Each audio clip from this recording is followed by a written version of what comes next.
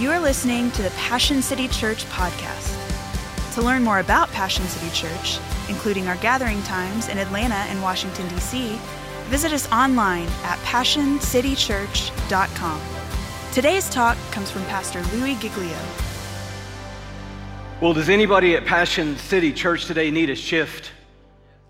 To make shifts in our own lives, in your thinking, in your heart, in your attitudes, in your emotions, in your relationships, in your family, in your business, in your future, in the direction that you're going in your community, in your city, in your town, in the atmosphere of Atlanta, Georgia, in the nation, in the world? God is giving you the opportunity to be a shifter.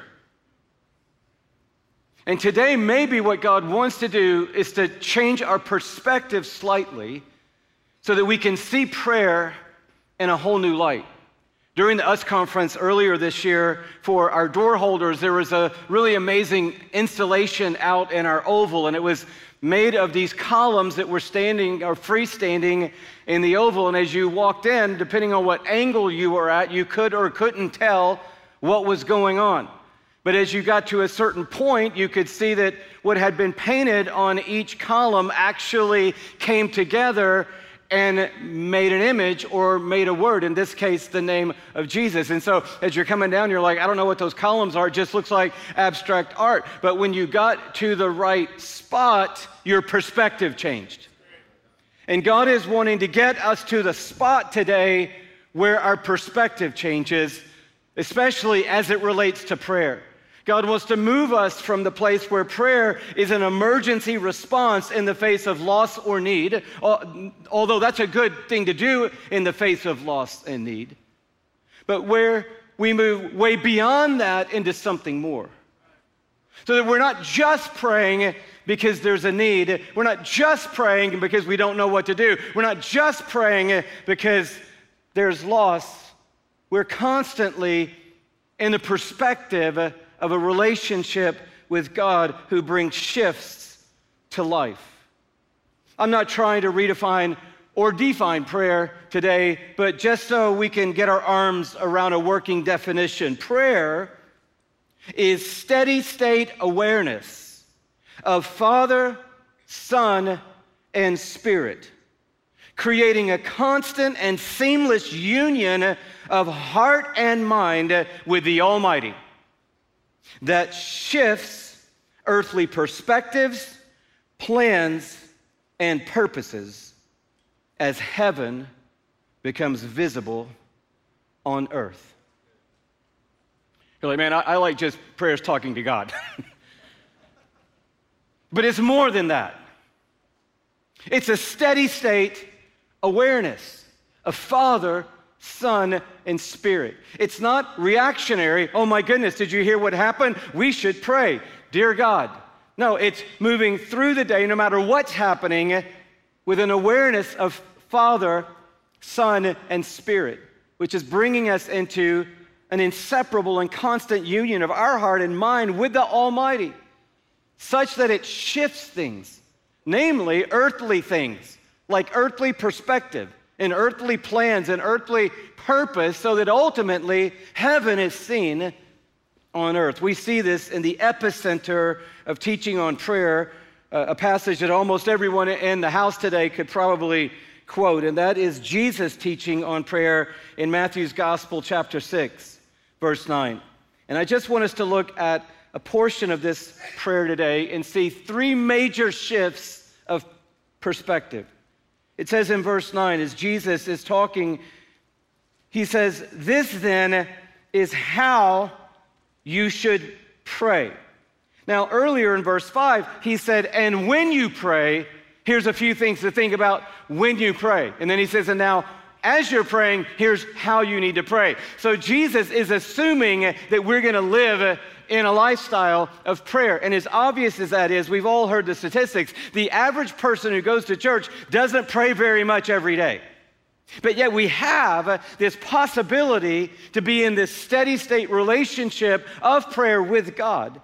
And Jesus is inviting us into that and giving us some perspective shifts as we do. He said, as you pray, this is how you should pray.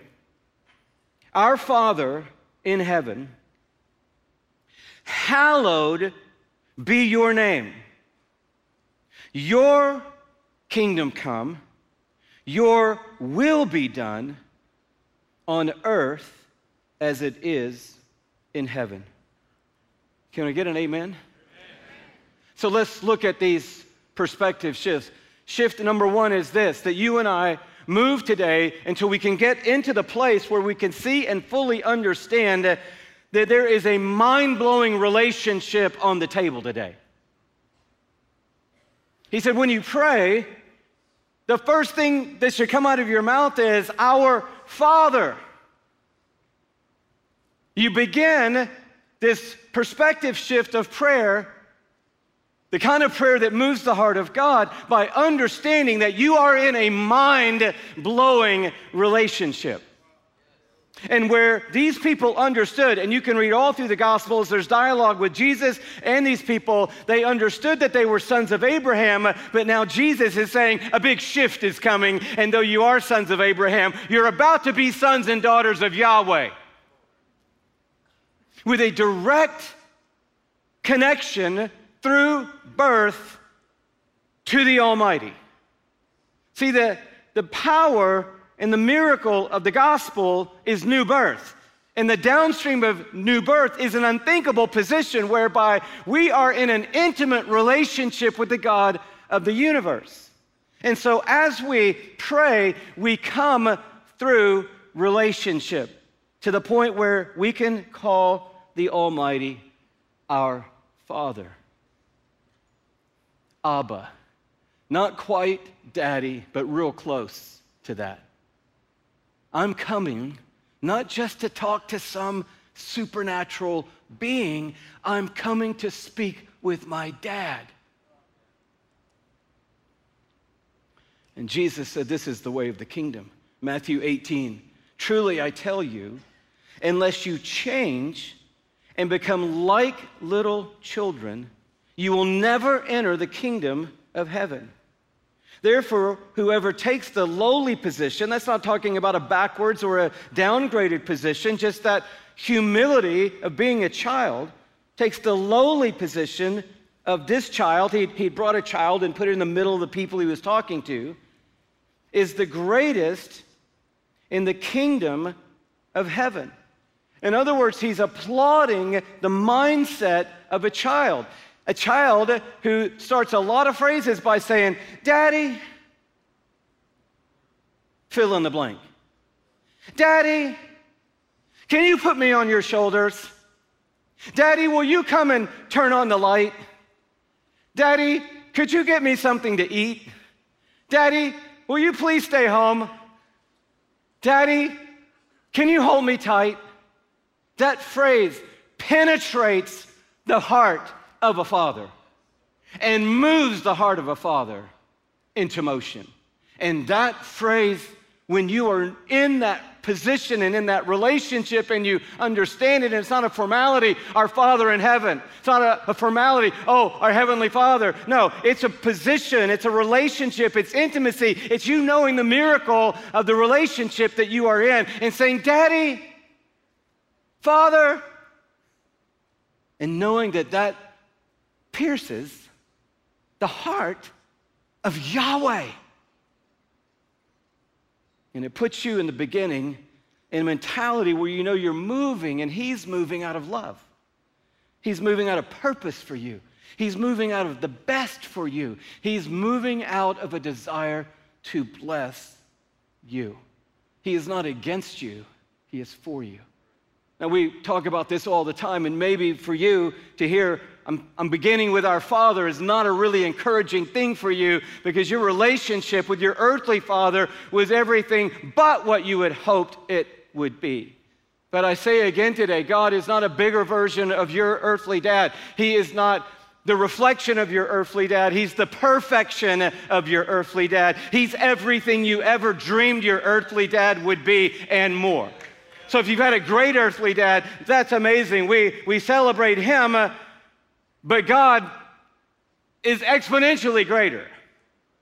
And if you've had no earthly dad, then the Heavenly Father wants to teach you what it is to have the blessing of a father on your life. and to bring you into a new perspective shift where you're not just somebody standing in a line, taking a ticket, emailing a request, texting a hope, but you are a son or a daughter of God. And when you come to him, he says, come first as my child. The second big shift, though, and it's amazing to see these two things sitting side by side, is that not only is there a mind-blowing relationship in the equation, but there is a glorious reframing of every moment in the equation. Our Father who are in heaven, our Father in heaven, hallowed be your name. So we quickly move from Daddy, Father, to oh my word. Hallowed means holy. Holy means set apart. In other words, there's no one like my Father.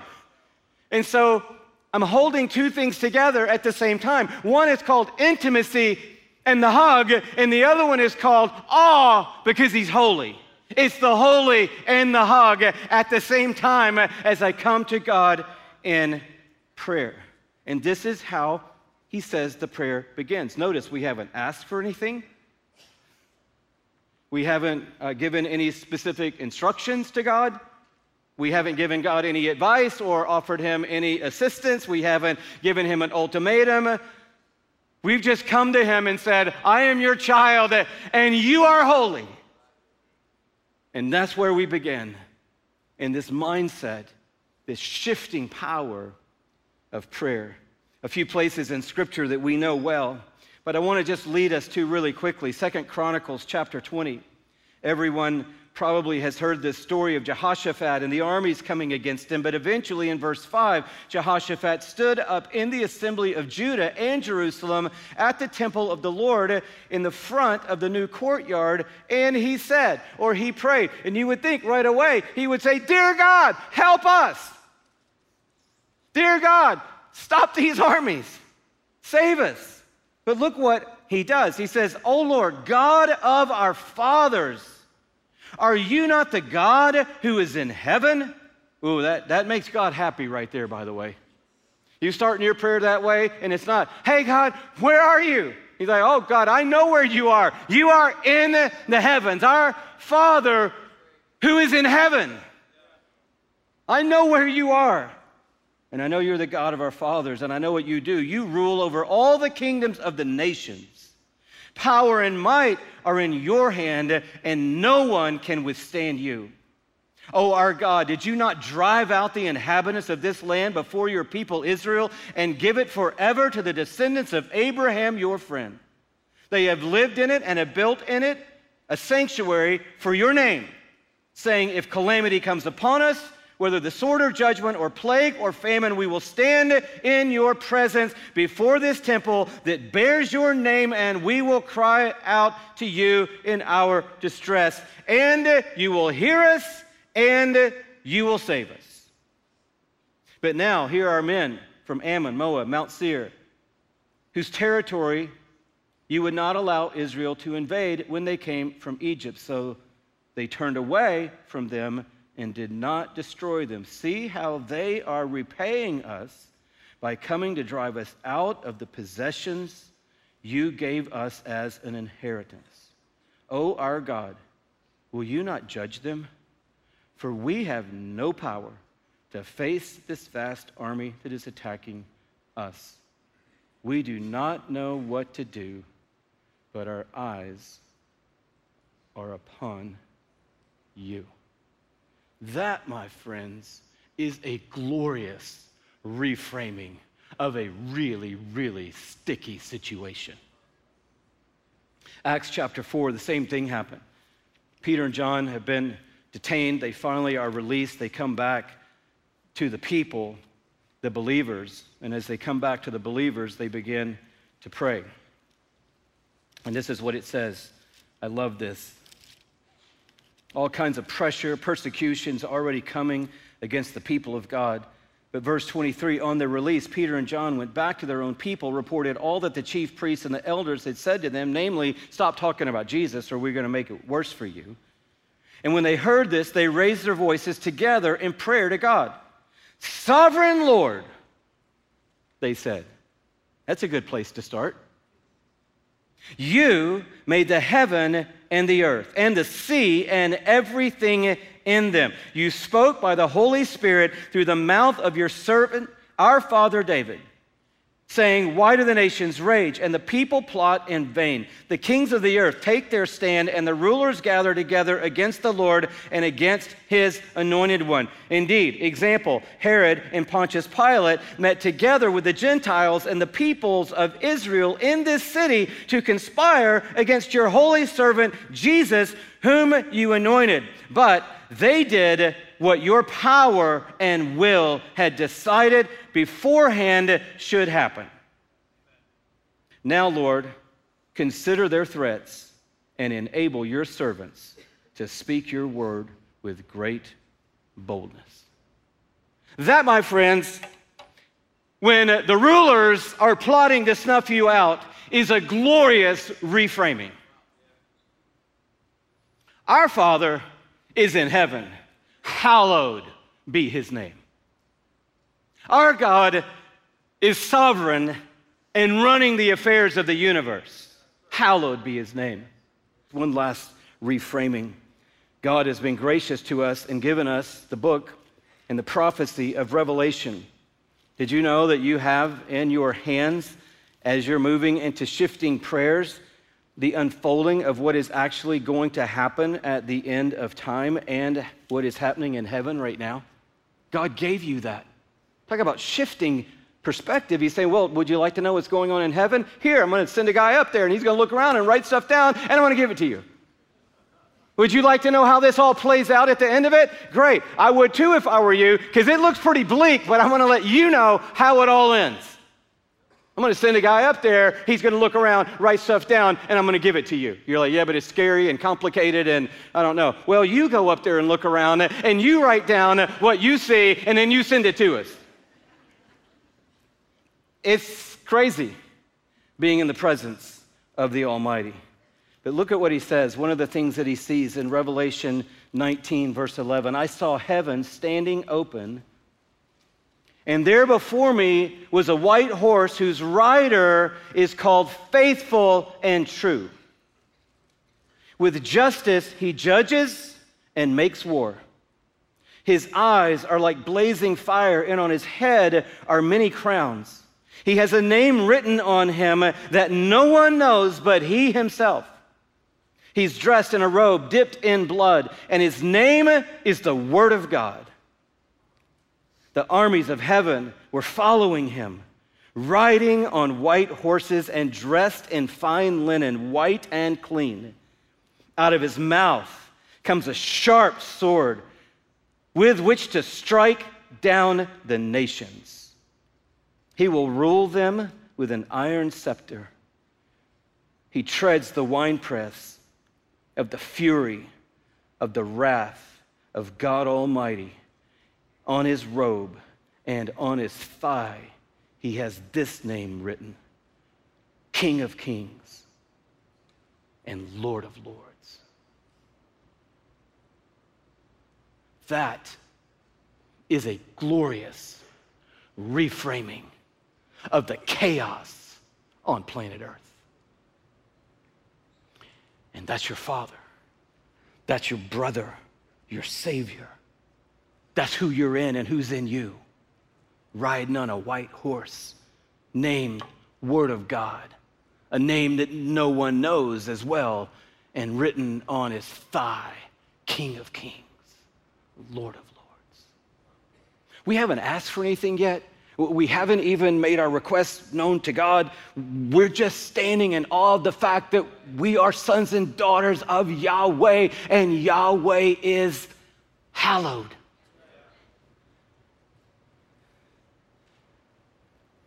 I would encourage us to take 1 minute before we speak in prayer and just consider who he is. We were watching a lot of the coverage of the Queen's funeral and stunned by the pageantry of her death. And it just made me think, What must it be like to see the pageantry of everlasting victory and life?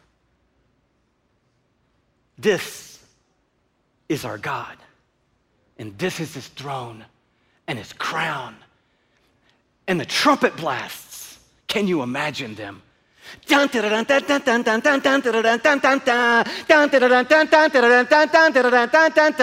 we're just like, oh my word.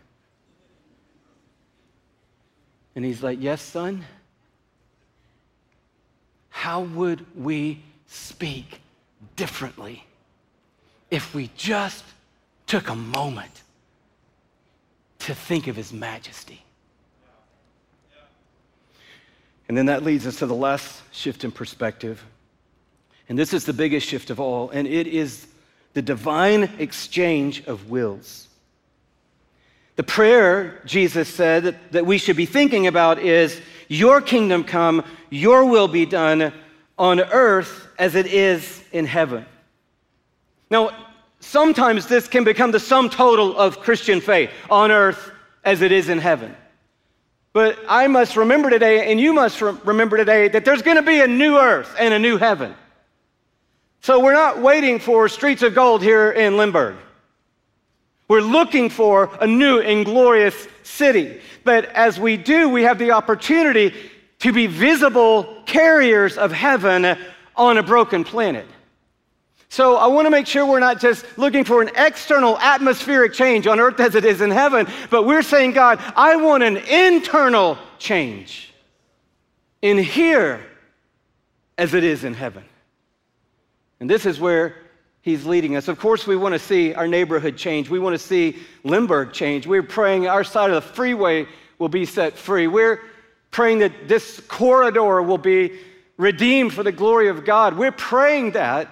But we also, with that, are saying, if that is going to happen, it can't just be an external atmospheric change. God, you put us here to be salt and light, so what do you want to do in me to be a part of that change?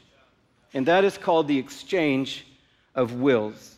When Jesus said, and this is how you should pray, that word pray is a beautiful word in the Greek language. I'm going to put it up on the screen so you can see it.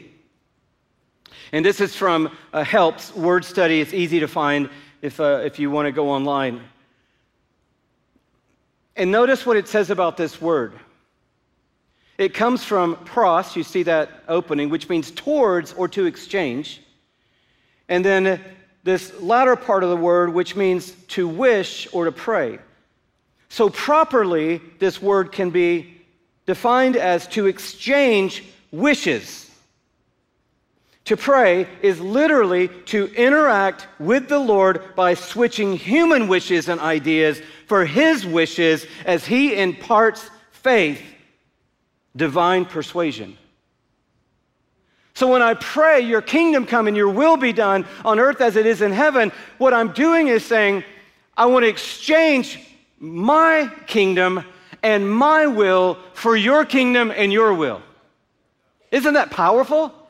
The exchange of wishes. And then Jesus not only teaches us to pray this way, he models this for us in Luke 22, a text that we all know, when he says that he had withdrawn about a stone's throw beyond the disciples. He knelt down and he prayed using the exact same word as in Matthew 6. This is how you pray. Same Greek word. And what does the word mean? To interact with the Lord by switching human wishes and ideas for his wishes as he imparts faith or divine persuasion. He prayed, Father, if you are willing, take this cup from me, yet not my will, but yours be done. Prayer, therefore, this steady state awareness of Father, Son, and Spirit, which results in this constant sense of union of heart and mind with the Almighty, which shifts earthly perspectives, plans, and purpose so that heaven may be seen on earth. This attitude of prayer is the process by which the M in my is transformed into the TH in thy.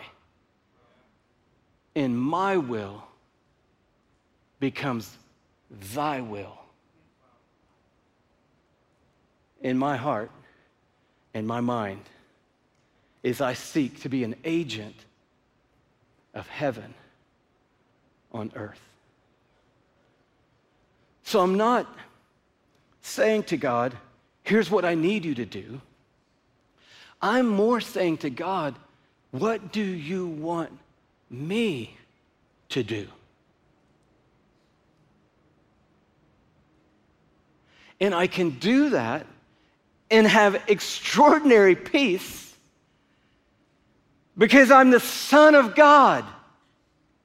I'm a daughter of God who's hallowed. So in the process of this constant steady state, it's a process of the my continually being refined to the thy. Thy will be done, not my will. Oh, I know what my will is in this situation, but your will be done. I know what my kingdom would look like if you came through the way I want you to, but I want your kingdom to come through and to be established. Because in this relationship, I'm blown away that I can be a part of heaven coming to earth. I love that prayer in Acts 4. We've got these rulers, they're threatening, they threaten Peter and John. They're on our trail right now. They're trying to shut us down. They're going to kill Stephen. So we're going to pray. Let's pray, people. Dear God Almighty, shut these people down. Dear God Almighty, wipe them all out. No, their prayer, when they got down to the supplication part, was a simple line. Consider their threats and enable your servants. Consider their threats. Look at them threatening us. Dear God, enable your servants to speak the word boldly as we should. Consider they're trying to kill us. Enable your servants. The whole mindset had changed. And now we're looking back through the lens of history and we understand that God used their threats and their fist to propel the gospel into the known world. Thank you very much for your threats and your fist because you projected the grace story of Jesus into the ancient world. And thank God, their prayer of enable your servants was fully answered, and they moved forth in power and did miracles and signs and wonders by the power of God as they proclaimed the word of truth. You see, the mindset was so radically different in the shadow of the empty tomb.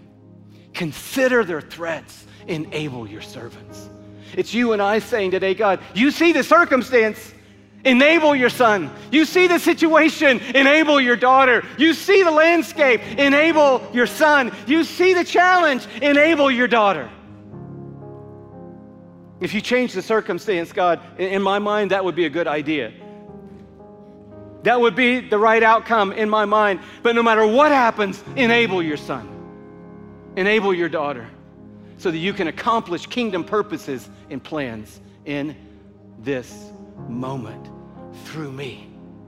I'm not just asking you to change the situation, I'm asking you to change me. So you might want to just take a snapshot of this last little concluding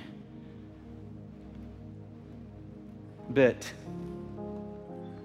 I want to be, therefore, constantly aware that my Father is the sovereign King and He looks after me. Amen? Anybody just want to take hold of that today? Anybody down at Trilith or Cumberland here online, you just want to take hold of that today? My Father is the sovereign King and He looks after me. Yeah, but it doesn't look like He's looking after you. Look what's happening to you. I know. It rarely looks like anything on earth. That's why we walk by faith and not by sight. But I know my God is a sovereign King, and I know He's looking after me right now. So this is a trying situation, then God knows that this trying situation is going to result in the best outcome for me because my God looks after me. But he's also ruling everything. I don't give him directives. I ask him to direct me. And more than asking for answers, it's okay to ask for answers. It's okay to ask God to move. It's okay to ask God to heal. It is great to ask God to deliver. It is great to ask God to bring salvation. It is great to ask God to bring peace. It is great to ask God to bring light and to break chains and to open doors and to break strongholds and to release kingdom truth and power and love. It is good to do that. But more than to ask for answers, I'm asking to be the answer. God, my neighbors are going through a trying time. I told them that I would pray for them, and I sort of kind of did, but for us, a lot of time, telling people I'm praying for you is actually the prayer. We're praying. Are we praying, or did we just say we were praying? But oftentimes, the prayer is not, God, help them. The prayer is, what do you want me to do?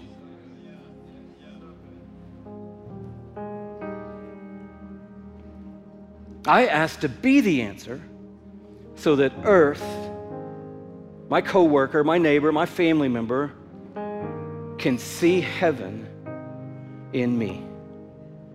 3 perspective shifts. Are you praying as a loved child? Are you pausing to remember who he is? And in the process, are you being molded from a my to a thy will be done? If you were encouraged by today's talk, be sure to rate us and hit subscribe on iTunes, Spotify, and wherever you stream your podcasts. To experience other talks, videos, and live gatherings, visit us online at PassionCityChurch.com or download the Passion Movement app. And again, thanks for listening to the Passion City Church podcast.